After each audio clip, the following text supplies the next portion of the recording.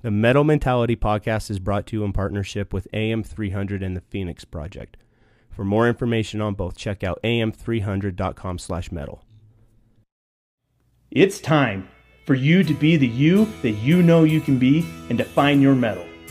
My name is Preston Yule, and I'm the host of the Metal Mentality podcast. I'm a husband, a father, and American soldier. What is metal? It's your strength of character that you rely on to endure hardship. It's your grit.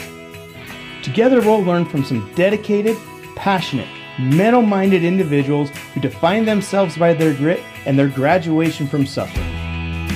Be metal. Stay metal. Welcome to the show today, everybody. I am your host, Preston Yule. Today, I am joined by someone I have waited 3 months to get on here. It took that long. She's a big deal. That's all I'm saying. Today, my guest is Dr. Jennifer Finlayson Fife. She is more commonly known as the Mormon sex therapist. Now, people have said, why would you have a sex therapist on her? Because I've told a couple people that you were coming on the show. And I will tell you why. Because your work and the message that you share has changed my life. It has helped me understand myself better and my marriage better.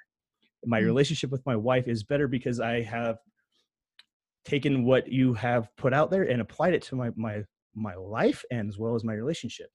So Dr. Jennifer Finlayson Fife is not only a sexuality coach, is that what we call it? A sex coach? Sure. Sex or therapist, depending on, yes, I do both. Yes. Like I was saying, your resume is quite impressive, but you studied at BYU, you got your degree there. Is that right? And then That's right. I got my undergrad there, and then I went and got my master's and PhD at Boston College. Yeah. And what was kind of interesting to me when I first came across you was you did your thesis on LDS women and sexuality. That's right. And that's kind of what I want to talk about today, not necessarily your thesis, but our sexuality and how we can own that, discover that, as well as why that's important to us for our personal growth. So can you explain a little bit about what you do and how it's applicable to what we're going to the audience of the show? Sure. So so primarily I'm a therapist, and also I do coaching because I work with people that live outside of Illinois where I'm licensed. And the primary focus of my work is helping people live more rewarding, happy lives through having better relationships, both with others and with themselves. And it's inclusive of their sexuality, because I see sexuality as being really fundamental to being human, and therefore very fundamental to our most important relationships, meaning our intimate relationships, our relationships with a spouse. And, a lot of people struggle to integrate their sexuality and struggle to be intimate. And by intimate, I don't just mean sexually intimate, but struggle with emotional intimacy and being able to really be knowable and know a spouse, because the ability to do that is so linked to our psychological and relational development. So it's excellent work. I teach online courses that help people learn principles that help them apply this to their own life and think about how they can develop their marriage relationship, how they can develop their relationship to themselves, how they can be more at peace with themselves. But then I also do, of course, individual work or work with couples where I'm helping them, apply these things and develop as well. So it's great work. I absolutely love it. Well, you're doing great work, and your work works because it's, like I said, it's changed my life. So one of the things that I've heard you say in the past is you've said allowing yourself to be human. And the part of the human experience. And for a long time growing up as a kid, I learned to stuff my emotions as I was told to toughen up. Don't be so emotional. And so I did. I shut down. And I'm now at a point in my life where I'm willing to own whatever emotion I'm feeling, even if it may be embarrassing to other people, or at times in my life it would have been embarrassing. The allowing yourself to be human. I've said often that, I get emotional. It's I'm not going to deprive myself of being a human. Exactly. And so why is understanding ourselves this way and our sexuality, how is that so key in personal growth and development and being resilient when we have hard situations arrive. Mm-hmm.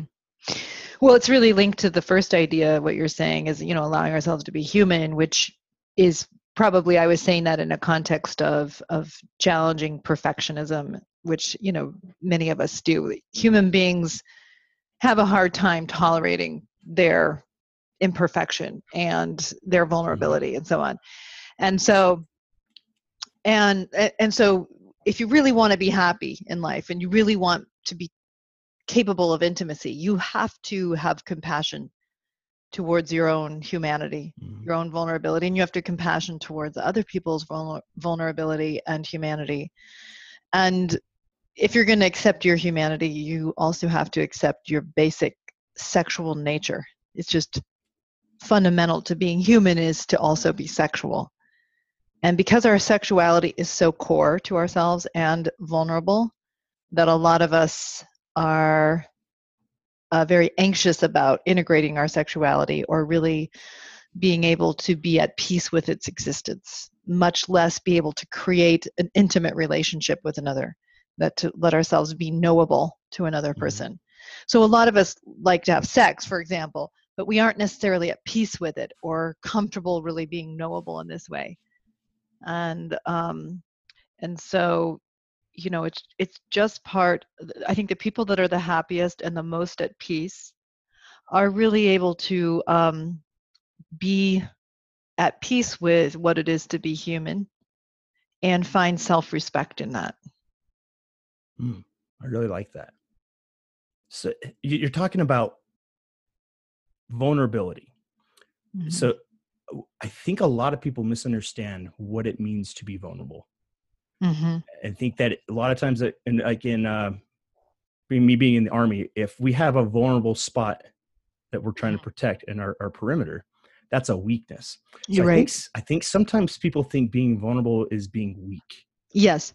It's actually not my favorite word. I'm using it today because so many people relate to this idea of vulnerability, but I don't like it because of what you're saying. People, Brené Brown talks about, the art of vulnerability or something to that effect. What she's actually talking about is that the people in her research that were the most willing to tolerate being human were willing to be open. They were willing to be knowable. Now, she's using the vernacular word vulnerable, but what's a little paradoxical about that is that the people in her research that didn't let themselves be knowable, that couldn't tolerate that they had limitations as a human being, that they couldn't tolerate other people knowing about them, the reality was that they were, in fact, the vulnerable ones. So that is to say, it takes strength to tolerate being acknowledged as being human and fallible. It takes courage to be able to do that. And people who can do that are, in fact, less vulnerable in the way that you're talking about in the military sense, because you're not as dependent on everybody thinking you're perfect or thinking you're okay or thinking that you're above the human condition. You can handle the reality of the human condition without seeing it as a weakness. The people that are, in fact, vulnerable in the way that you're talking about it are the ones that can't handle that being knowable to themselves or to others, or it makes them feel that they're worthless just because they're human like the rest of us. So it, I don't actually like the word vulnerable because it does mean weakness, but people that are willing to be open are in fact stronger than people that are not willing to be knowable. I 100% agree with you on that. Like I just was talking about as a little kid, I didn't allow myself to be open and know myself and be vulnerable. But I think you could tie the definition of vulnerability that we like to use in this situation where it's a positive thing is allowing yourself to be knowable. Is that correct? That's right.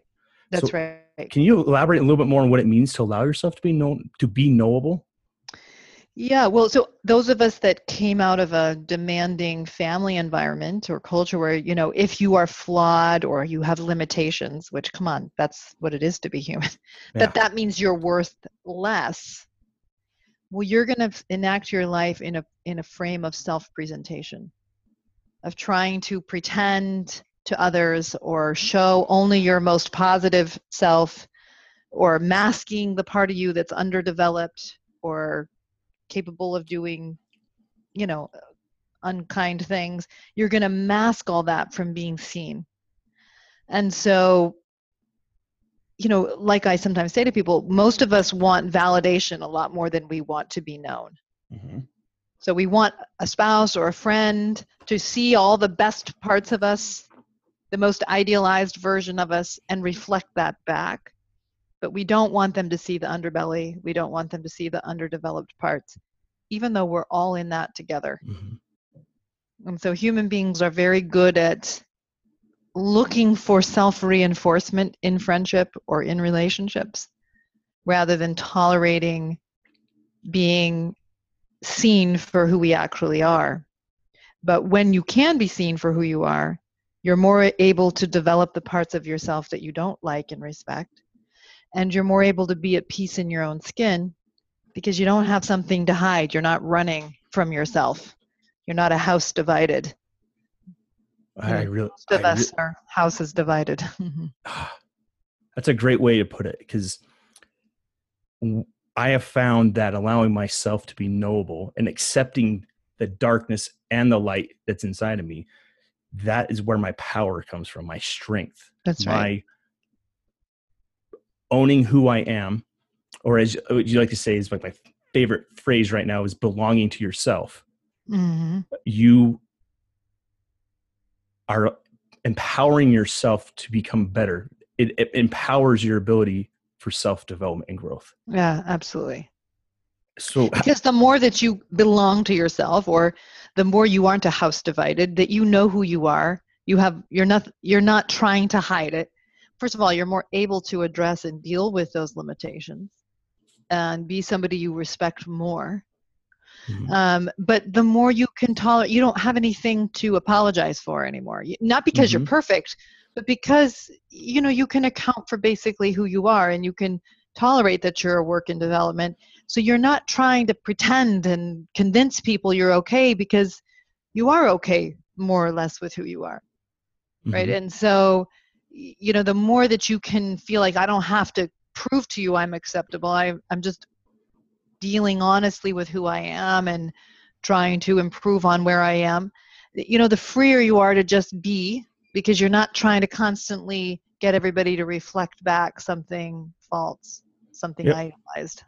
Yeah, we're trying to, I think maybe, correct me if I'm wrong on this, but we're trying to fuel our ego, which is there to protect us from who we really are. That's right. Exactly. And I found that my ego is my worst enemy. That's in my exactly right. self-development. Exactly. I talk a lot to religious people, because I you're the Mormon sex therapist. Exactly. Right. I remember you said that now. Yeah, exactly. So, for example, one of the scriptures I reference a lot is Christ saying, to lose yourself to find yourself, in the Sermon on the Mount. And so a lot of people take that as like, oh, that's a martyr idea. Just basically serve and serve and serve, and then someday, somewhere, you're going to find yourself. And I don't think that's the right idea. It's lose your ego to find your strength. It's our ego that impairs us from finding our strength, when we're so fixated on proving to ourselves and to others some dishonest view of who we are that maybe comforts our narcissism but isn't based in the truth, will ultimately eat us up. It will ultimately undermine our peace. So it's always hard to see what's true, and I often talk to people about this idea that the truth sets you free. It ultimately helps you find peace, but it does make you miserable at first, because it pressures you to confront things you hadn't seen before. Just like currently in my relationship with my teenager, there are things that, because there are things in that relationship that are not working, it's pressuring me to see myself more accurately, which is completely not fun. I mean, I'm always helping people to see themselves, and I've done a lot of it, but here I am again, seeing more. And it's terrifying and horrible at first, where you're like, oh my gosh, how could I be so dumb? How could I miss this part of myself that's undermining my child's well-being? But, it's when you then face it, then you're free to actually deal with it. You're freer to actually change it and to be in deeper alignment and deeper peace within yourself, even though it really hurts at first. Yeah. But it's a gift ultimately, because it just helps you be stronger. It helps you to love better, helps your relationships to have deeper peace within them. And it's a meaningful and really important process that most of us, well, we all resist on some level because it's uncomfortable, but it's a process that ultimately makes us stronger and more at peace if we're willing to let it teach us. We just have to allow ourselves to be uncomfortable. That's right. That's right. Is you have to kind of say, okay, here we are again. This sucks. Yeah. But what can I learn from it? And growth always is uncomfortable. It always stretches. But there's something better on the other side if I'm willing to go through it and keep striving or reaching for what is better, what I respect more, even though I'm on uncertain and uncharted territory, uncertain ground. Yeah. It's the smooth, what is that saying? The smooth seas never made a great sailor. Something like that. It's not exactly right. No, but that's right. You have to go through that to forge your character and find out who you really are and yes, develop that. That's right. So, while peace times are wonderful and when things are, there's a lot of pleasure when things are going swimmingly and well, but the place where we get our muscles and our strength is often in the suffering and when things are not going well. And I mean, I tend to appreciate those things looking backwards. I seldom appreciate them when I'm in them. Right. But that's really where you get your strength. When I think back about how I became who I am, meaning what I do, it really came through a lot of suffering, actually. It came through things not going well, not getting the social validation I wanted, not having the certainty I wanted. And that's where all the muscles got built. But it's hard to value it for what it is in the times of the suffering. Yeah. Speaking from my own experience, I questioned why am I going through this? Why can't I overcome this? Why is this still going on? Like, that's why? And I think I was asking the wrong question. I should have been asking, what do I need to do to get out of this situation? How can I make that happen? That's right. A question I ask is what am I supposed to learn from this? Mm-hmm. Which might be a fair question for some people, but I tend to ask, what can I learn from this? What is this teaching me about reality and about myself that may be hard to learn, but that I can learn from it if I'll keep my heart open to what I need to master this situation. Mm-hmm. And it's a humbling process. but that's paradoxically where the strength comes, is when you stay humble, as in teachable, that you can keep adapting and learning. It's the organisms that don't adapt to a shifting environment that are ultimately vulnerable. It's the organism that can adapt to what's needed, can grow, that actually is robust. Yeah. If you think like a virus or a bacteria, we come up with vaccinations for these things, and they are resilient enough to say, okay, if I do this, I'm going to die. I got to change. That's right. And I think if we, that's right. So be a virus. No, I'm joking. But have that mentality of like, I can't keep doing what I've been doing because it's going to be the death of me. That's right. That's right. Matt, can you move to Utah so I can like visit you? Can we have weekly visits? Can we do these chats like weekly? Because I need this. This is so great. No, that's when I first discovered you and your message, that's what I said to my wife. I was like, where is she from? Like, we need to meet with her. And she's like, she's in Chicago. And I was like, dang it, right. Maybe we'll move there. But no, this is great stuff. I think that's why I wanted to have you on, because these are, I think, well, speaking from my experience, I'll share a little bit about myself. And this is something I was never willing to do on the show. And I had shared parts of me, the darkness, I'll call it.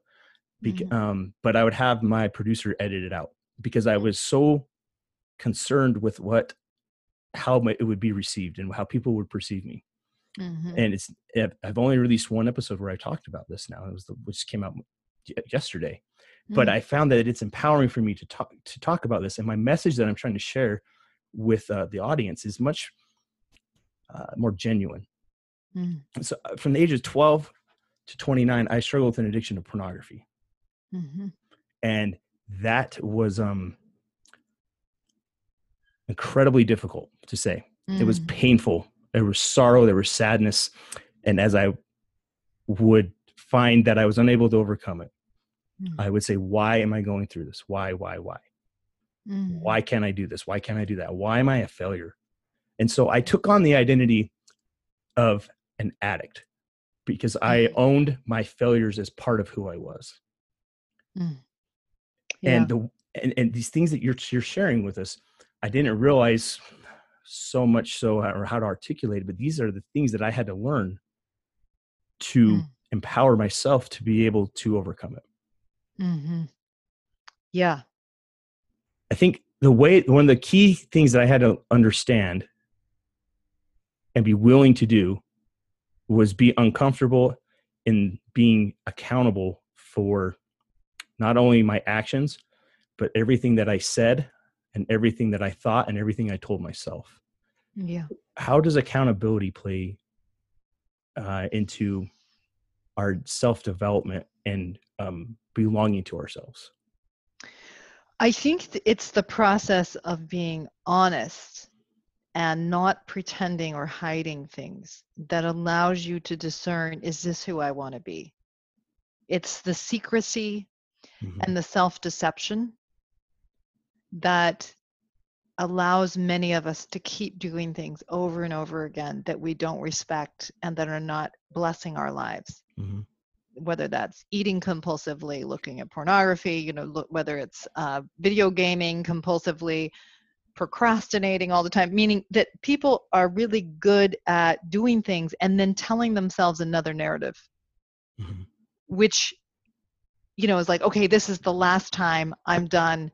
And so they have something that kind of alleviates their anxiety up front, but there's not a kind of fundamental truth and sort of self-confrontation that allows them to look at it honestly. So when people start saying, look, I'm going to be honest, no matter what it makes me look like, I'm going to be honest with myself, my spouse, whoever it is, that allows people to look more directly at their pattern of behavior.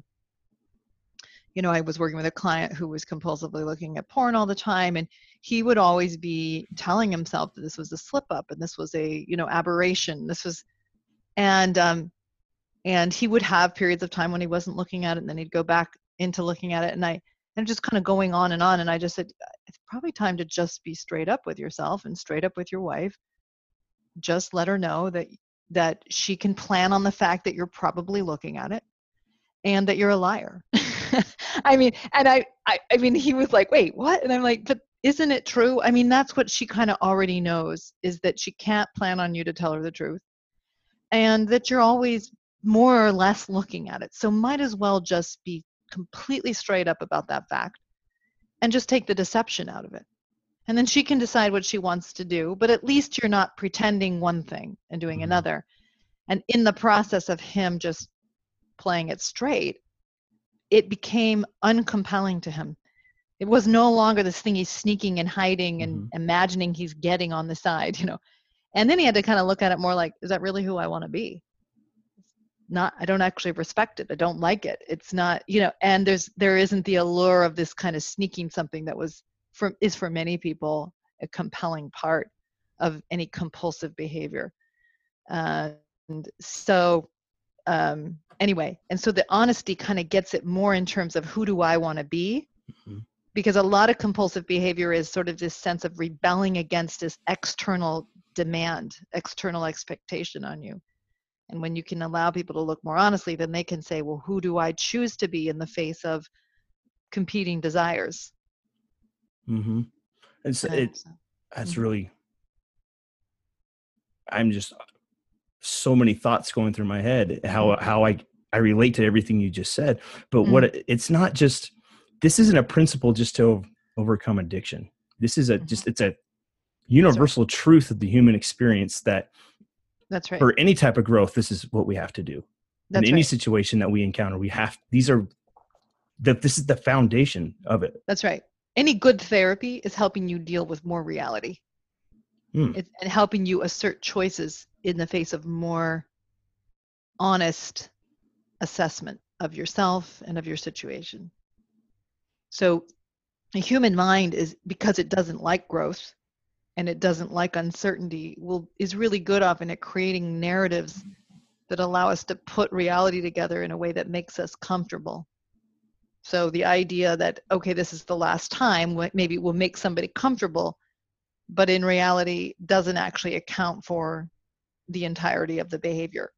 And so when we're really good at that, a good therapist helps you to challenge the narratives that you've told yourself that don't have enough reality in them, and wake up to what's you're participating in or what your behaviors show you. For example, a lot of people say, well, I do this, but I really want this. I was working with somebody today who's saying, I want an intimate marriage, but his actual behavior, he does not want an intimate marriage. His behavior is he wants control. His wife is not interested in being close to him. And an intimate marriage would suggest, I want to be knowable and know you. So when she says, I don't enjoy sex with you, he goes into pouting and punishing rather than, why not? What's hard about it? What do you dislike about it? He doesn't want to know something about himself that she knows. So he'd rather try to pressure her into sexual validation than deal with what does her lack of desire say about him and what does it say about her. And so a lot of people say, I want intimacy, or I don't want to look at porn, or I want, to lose weight, or whatever the thing may be. But looking at your behavior often will tell you a lot more about what you want than what you say about what you want. Because your behavior is exposing the desire in you that at least is winning. And so when you can look at what that behavior is saying about you, it helps you to confront it more and say, is this really how I want to live? For the client I was just talking about, for example, when he was looking more honestly at his behavior, it was showing him that he didn't want to not have porn in his life. He wanted it in his life. That's what his behavior was showing him. Well, acknowledging that allowed him to start to think about why. What is it about this that I want it? Because much of the time I'm actually not even really enjoying it. It's almost more compulsive. And for him, it had a lot to do with, I don't want to be controlled by the outside. And he'd grown up in a very controlling environment. And so this was always his way of rebelling against being controlled. But once he could sort of see it, I'm like, no one's controlling you. You obviously can look at this all you want because you always do. So clearly you are the one controlling the choice. And once he could get in clear, this is not being controlled on the outside, I can look at this anytime I want to. Now, I can't make my wife be happy about it. I can't make myself be happy about my choices, but I am an agent and I'm free to choose. That sort of deeper self-awareness of what he was trying to solve allowed him to solve it. But it had to come through breaking a picture of himself that he liked and getting a more honest picture, which allowed him to assert choices that had more integrity in them, more depth in them. I really like that. So I think knowing why your why is or understanding your why, discovering your reason why you have those compulsive behaviors.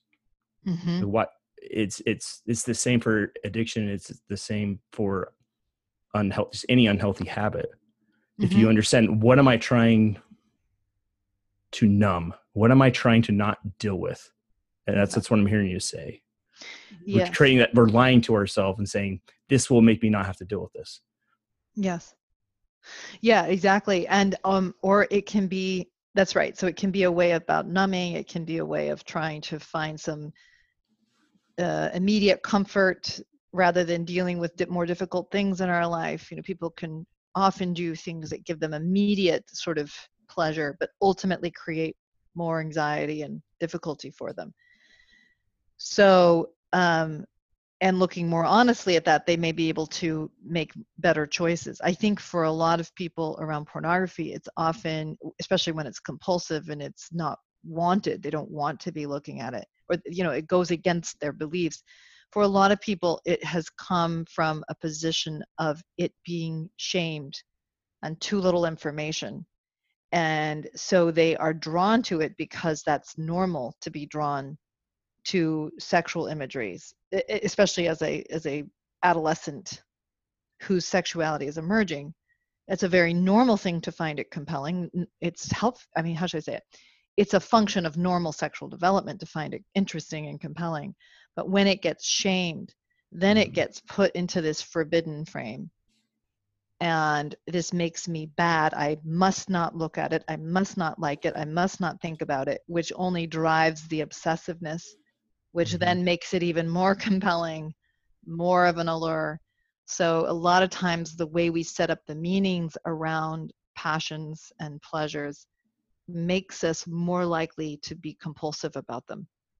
If somebody shames sweets and pleasure in food, and someone thinks that makes me bad or indulgent, or I should feel guilty, the fact that I like sugar, they're more likely to be in an immoderate position of either denying it, so that they're in an anorexic position, or in a compulsive position, because they're not able to integrate that pleasure in a healthy way. Yeah, and I think that fuels our insecurities when we give into that, because I know for myself, I was trying to hide them, numb them, yes, because they were painful to deal with. It was uncomfortable, and I wasn't willing to put myself in a position to be able to grow. Yes. And that really was like pouring gasoline on a garden instead of watering it. Yes, exactly. Yep. And exactly. And then the more shame we have around the behavior, then the harder it is to break it, rather than, is this really what I want? Can you shame? I think I understand what way you were using the word shame, but I think sometimes a lot of us don't understand shame versus guilt. Could you maybe talk a little bit about that? Like, what's the difference, in your opinion, between shame and guilt? Yeah. I mean, the general way that psychologists talk about that difference is that guilt is pro-social. Guilt is about, I have an appropriate level of discomfort around it, meaning it's appropriate, it's in proportion to something that I did that goes against my moral positions. So I've done something, I acknowledge that what I've done is harmful to myself or to others. It goes against what I believe is good. And I have an appropriate response to that in myself. So it's pro-social, right? It's kind of like psychologically what keeps your hands out of the fire. It's like that was off. It's offensive behavior. So it inhibits you in the most appropriate way. It's driven by respect for others as well as respect for oneself. But respect for others is a primary factor in it. So shame, on the other hand, is the idea that, this makes me unworthy, fundamentally flawed. It's a toxic kind of response, that the fact of my fallibility, the fact of my humanness makes me insufficient and disgusting or whatever.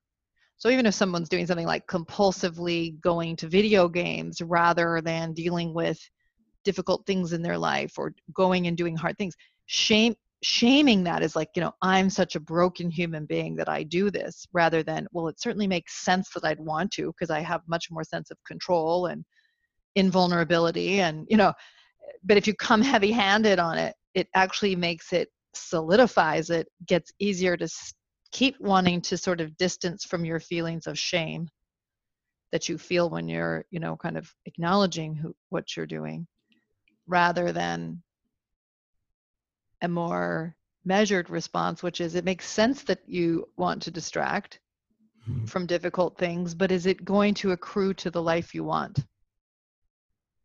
And that just makes it easier to handle your choices. That's a much more in-depth answer than I thought I was going to get, but it's a good one. I was taught that guilt says, I feel bad for doing this. Shame says, I am bad because I did this. Oh, well, that was a more efficient way to say it. Well, I'm not trying to one up you or anything like that. I know. I'm just. It's a nice summary.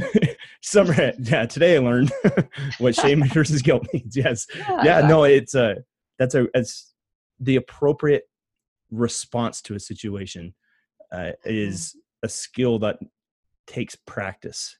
You really have to hone that in, and it's a craft. It's not a science. It's unique to the person too. That's right. And compassion is a skill you develop. Compassion for others and compassion for self. Compassion for the human condition that we're all in. It takes courage. It really, really does, to tolerate the imperfection in ourselves and in others, to tolerate growth in ourselves and others. And so I think at the core of guilt is it's driven by compassion. And it's easier to flip into I'm worthless, or to be shaming you're worthless because you make mistakes.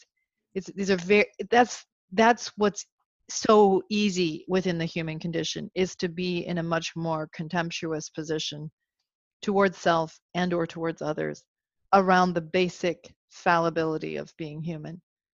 And the people that live well and live most peaceably have learned how to do compassion in the face of humanity. You're really, how do I say this? You're really putting yourself out there when you decide that you're going to do that, and it puts you in a position where that vulnerability in a negative connotation, that you're putting yourself out there to potentially be hurt and to not be accepted. But if I can really only speak from my own experience. So when I say you, I'm talking about B&B, Preston. Sure. But I found that if I don't do that, I am not being true to myself, and I'm not living in my integrity. And that's why I'm able to sit here and tell you that, I struggled with a pornography addiction for 17 years. And this show's not about pornography addiction. This is my story. That's what's overcoming that is what's led me to this show. Sure. And I understand what you're saying about it makes you vulnerable in the negative sense to be more compassionate. But I'm not sure that it does. And I might have misspoke on that. Because because what I would say is when you're living in deeper integrity, you are in fact less vulnerable. Yeah. Because you don't need other people to tell you you're okay. That's the thing I've really found in my life. I like people to like me, and I like people to think I'm okay. So it's not like I've grown out of that.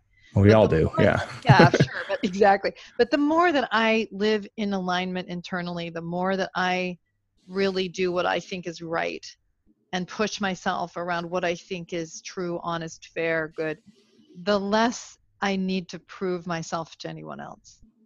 The more that, not that it doesn't make one feel superior. It makes one just be like, it's okay to be human and be in development, just like it's okay for everybody else to be. It allows you more self-acceptance, but deeper acceptance of others too. We're all in this together. When I'm sometimes giving feedback to a client that's hard, and I know it's hard for them, I'm not in judgment in the sense of, I know how it is to do dumb things. I know what it feels like to kind of wake up to yourself and be a bit tormented by what you see. I know the process. I also know that there's peace on the other side of it. That's why I want to help people see themselves more honestly, because it's how they get stronger. Yeah, absolutely. You have to own who you are to get stronger. That's right. Otherwise you're just self-inflating. That's right. So the name of the show is Metal Mentality. And I came up with that name because I thought it sounded really good. I thought that's really, but I've known what metal meant, and it's not steel or iron. It's your character. It's what you're made of. It's where you go, you dig deep Mm-hmm. when you don't know where else to turn. Persevere. Mm-hmm. Mm-hmm. Yes. And so to define mental mentality, I've come up with 3 words. It's consistency, fortitude, and grit. And if you do those things, you have those things, you focus on those things, you develop them, you will be better than you were yesterday. And I think that that's the way that we need to measure ourselves. Absolutely. 100%. Is, am I doing better than I was yesterday? Because it's never a destination. You're never going to, I remember saying, if I can make it to be sober, if I could be sober for a week, if I can make it there, that would be awesome.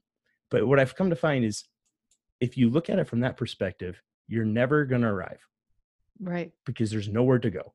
It's really just a process. And that process is going to change continually. It's just as the process of the show, the name of the show, and how it's developed, and how I come to understand what that actually meant, because I knew it had meaning to me. It's changed. That's right. There's no arriving. It's a way of living.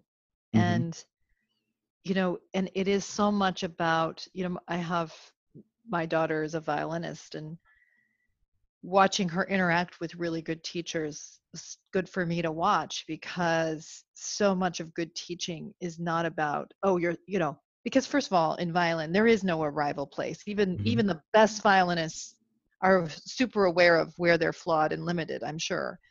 There's no arrival. So it's like really good teachers are celebrating perseverance, celebrating, development, and highlighting that the value and the benefit of that, and then inviting into another level of development. And that's just a way of living that it's great to master things. It's great to become more capable in the true sense. But we will always be incapable as well.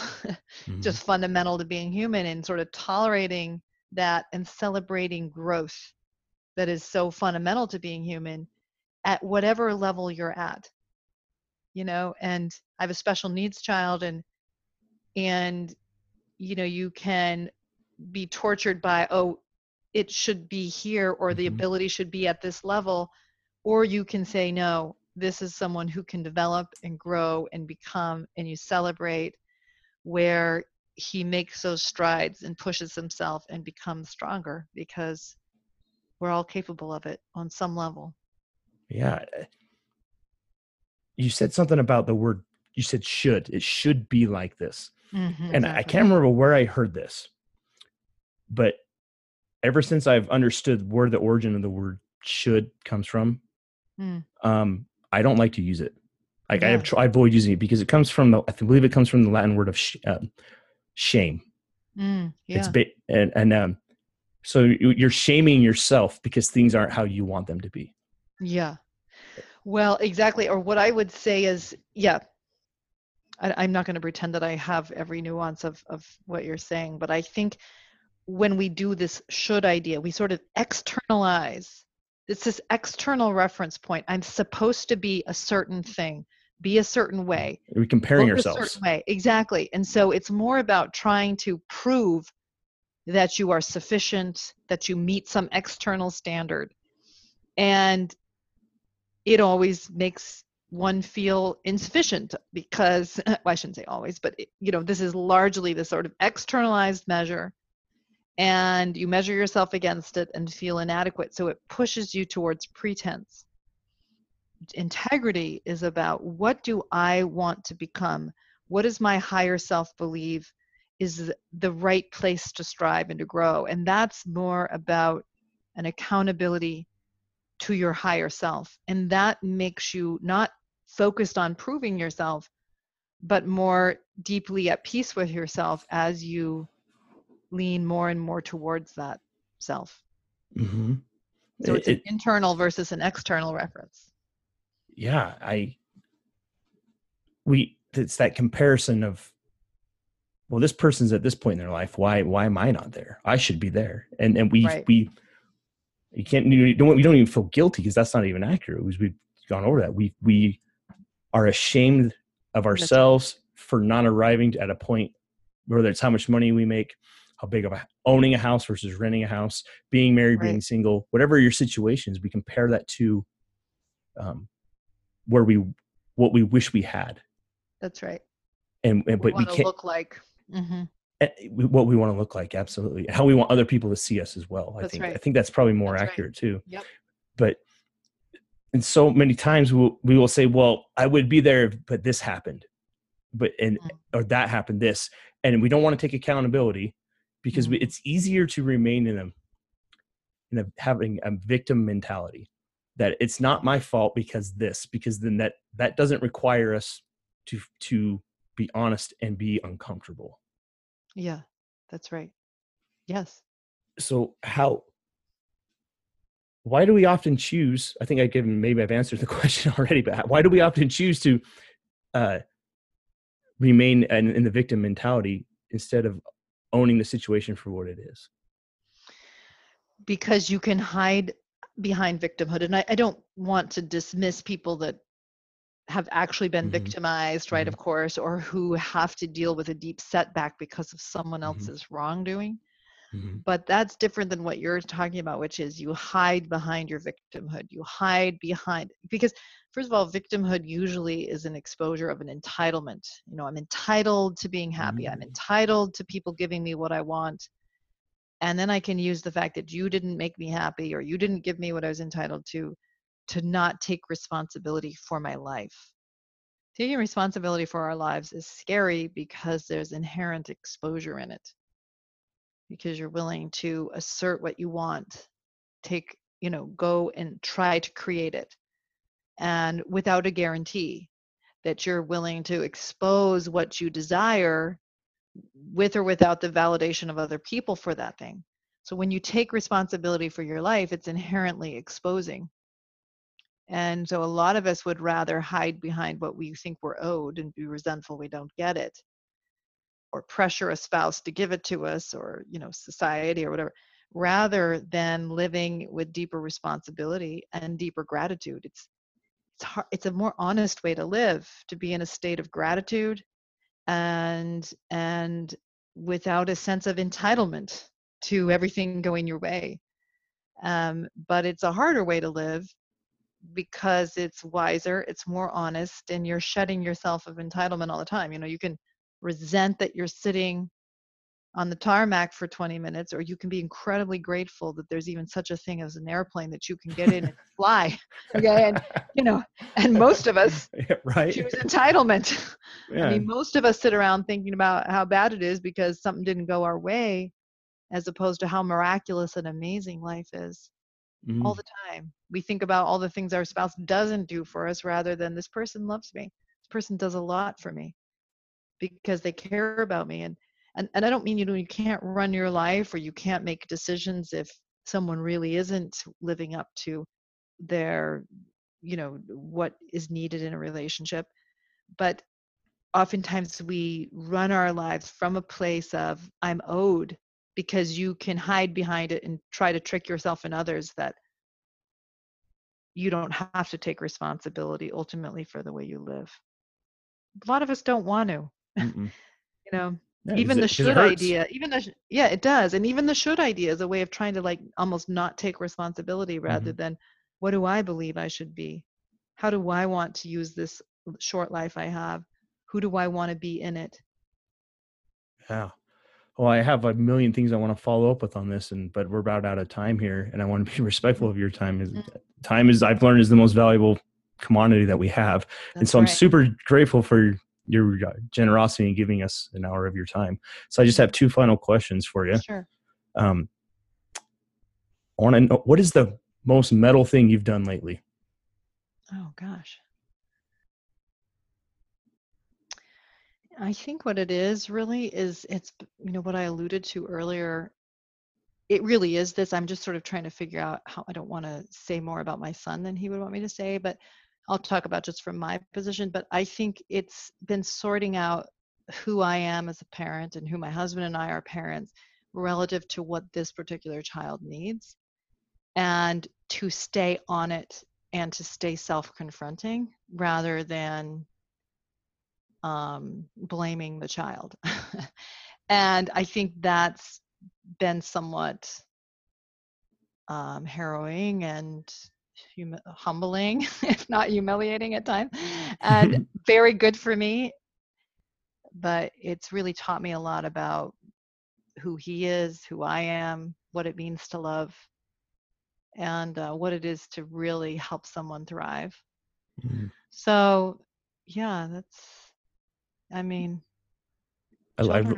children are amazing because they'll teach you all kinds of things. You know, we're supposed to teach them, but boy, they teach you. I just hope I teach them good things, because I can teach them bad things super easy.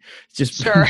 just before this interview started, my wife and I, we went and we got KFC with the kids here in Utah. It was like 76 degrees today. It was beautiful. The kids are outside. We're playing. Like, I was sitting on the front porch and I was like, I'm sweating right now. This is not right, but I'm not complaining. So we got KFC and we went to the park, and my kids said, Dad, will you chase us around on the playground? And they had the wood chips, one of those playgrounds. And I was running around. My wife said, go chase them. I'm like, oh, I've got a headache. I don't want to start sweating because when I start sweating, I don't stop. I sweat in the shower. And I don't know why. But anyway, so I was chasing my kids around in the playground. And right as we were leaving, I was chasing them back to the car. And I turned back to get one of my other kids. And I turned back to like fake them out. And I don't know, my feet just lost. I fell like smacked down on it. I scraped my arm up with my hands. And so I was like, I didn't cuss when I hit the ground. Right. I just lay there and I laughed at myself. And my kids came, Dad, you okay?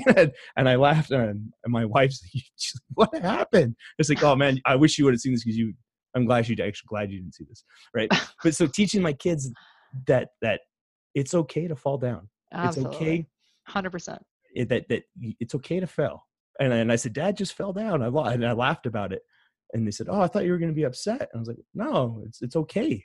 It's okay that this happened. It's a brilliant thing to teach your child. I mean, and I think that's partly what it is, I think, for my son, is just seeing that I can say I've been making mistakes and I'm also uncertain, just like you are, and that we're in this together. Mm-hmm. And, you know, there's, you know, that you keep what relationships I think want to thrive is the tolerance of being imperfect and still being invested in trying anyway. And I think that's just, you know, where it's at. That's what love is about. Yeah, 100%. That's what it is. So just my last final question for you. If after this interview you were to pass away and die, and I gave you the next 30 seconds that anything you said would be heard by everyone in the world and they'd understand what you're saying, what would you say? How much I love my husband and children and family, how extremely grateful I am for all those people, how much I love God, how grateful I am for the reality of goodness, and that it's real, and that it's the anchor point in life, that it's what helps life give you peace and be at peace in your relationships, and that I'm extremely grateful for the privilege of being able to help other people, and that I don't know how I'm so fortunate. That's what I'd say. And that I'm sorry the coronavirus got me. It's the instant version. It's the it's because you didn't stock up on toilet paper and water. That's why. That's so funny. That's funny. Well, I am so grateful for your time and your message, and I'd love to have you on the show because I have a million other questions, and this has been so insightful. Do you accept TRICARE insurance? I can't afford it. I can do this one time. I can pay cash one time. No, I just say that this has been a very insightful, and it's been very valuable. So thank you for your time. Thank you. Thanks so much for having me. Hey guys, be sure to follow the Metal Mentality Podcast on social media. And as always, if you find value in the show, please leave a review and rate us 5 stars on Apple Podcasts. But more importantly, share this podcast with someone you know who would benefit from the messages from the guests on each episode. You can find us on Instagram, Facebook, and Twitter @Metal Mentality.